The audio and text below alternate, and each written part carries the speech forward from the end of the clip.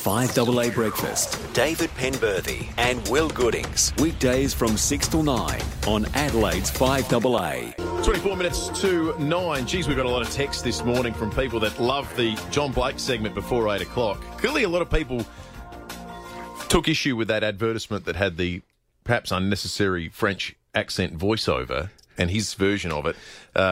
Really, he's done him a favour. He has. He tickled a lot of people's fancy because a lot of people are very impressed with it. We'll put it up on the 5AA Facebook page and you'll be able to hear it a little bit later. Speaking of later, in the next 10 minutes, you'll hear some more from John Blake when we go behind closed doors. We started the show this morning talking about some of the big local stories, and one of those included a new process to tackle ramping. Up to 200 people a day who call an ambulance for non-life-threatening issues will be redirected to other services. In what the SA Ambulance Service are saying is the biggest move yet to try and combat ramping. About two-thirds of cases which end up waiting in hospital car park ramps are what they consider low-urgency cases. David Place is the CEO of the SA Ambulance Service. David, good morning to you. Morning to you. I guess the obvious question is, how do you determine what's low urgency? So it may be best if I take you through a couple of cases. If someone rang 000 and said they were having chest pain, they would immediately we'd have an ambulance dispatch them immediately.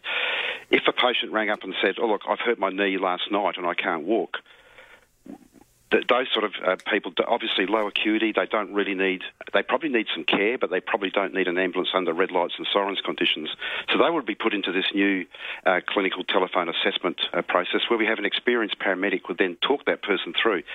Now, if that was a young person with a knee injury last night, we're probably recommending they go to their GP or other facility to have that looked at. But in an elderly person, that can become more complex because it could be, why did you fall in the first place? That could be cardiac-related circulation problems, diabetes, and sometimes all of those conditions together. So this emerging cohort, there's about 40% of our patients that are complex, not urgent, but do need care. So this new process allows them to speak to one of our experienced paramedics with some supporting software programs that are used in other states and in New Zealand to talk that person through so we can try and navigate them to the right outcome for that person, which ideally would not be an ED, but if they need to go to an ED, we'll send an ambulance and take them there. Time will still be of the essence, though, during these calls, won't it, David? So how do you make sure that the process is swift and you know, we don't want to presume it's not sort of, we're joking before, you know, press 1 if you've got chest pains. No. No, not at all, David.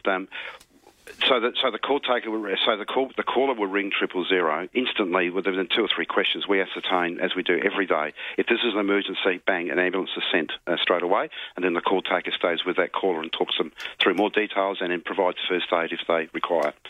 At the point in the questioning we realise this may not be an emergency, then it will be immediately handed over to a paramedic. So the caller's still on the line, and the paramedic then talks that person through this process that I've just talked about before.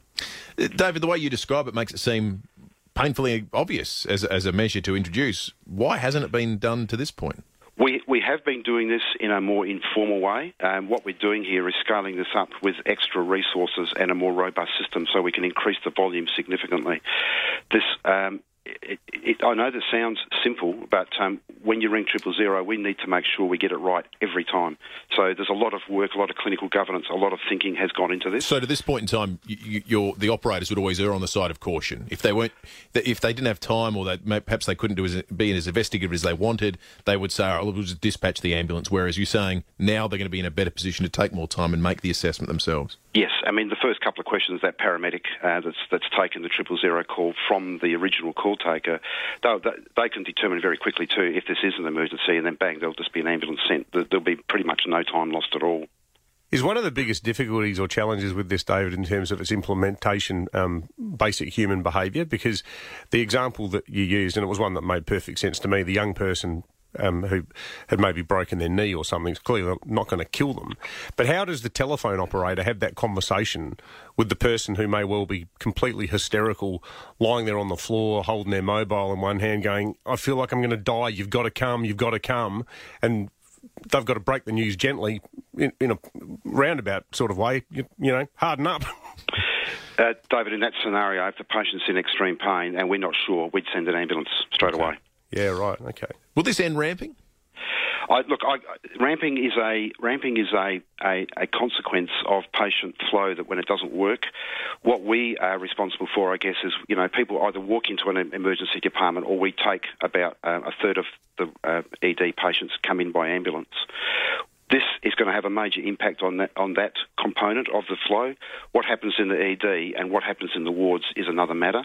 But obviously, if we can take a significant proportion off that ED ramp, this is going to help the ED. It's going to help the back of house. So this is going to be an improvement for health. The other thing it does is also make sure we can free up our emergency ambulance for emergency patients. Mm-hmm. Well, it sounds like a lot of thought's gone into it, and it's got merit if it can end ramping and not place anybody in danger. And it sounds like they're the two key drivers of this idea. So good luck with it. Thank you very much. David Place, the CEO of the SA Ambulance Service. 8223 0000 is the number. You've heard the idea. What do you think of it? You can text us on the Telstra Store Murray Bridge text line 0448 08 1395.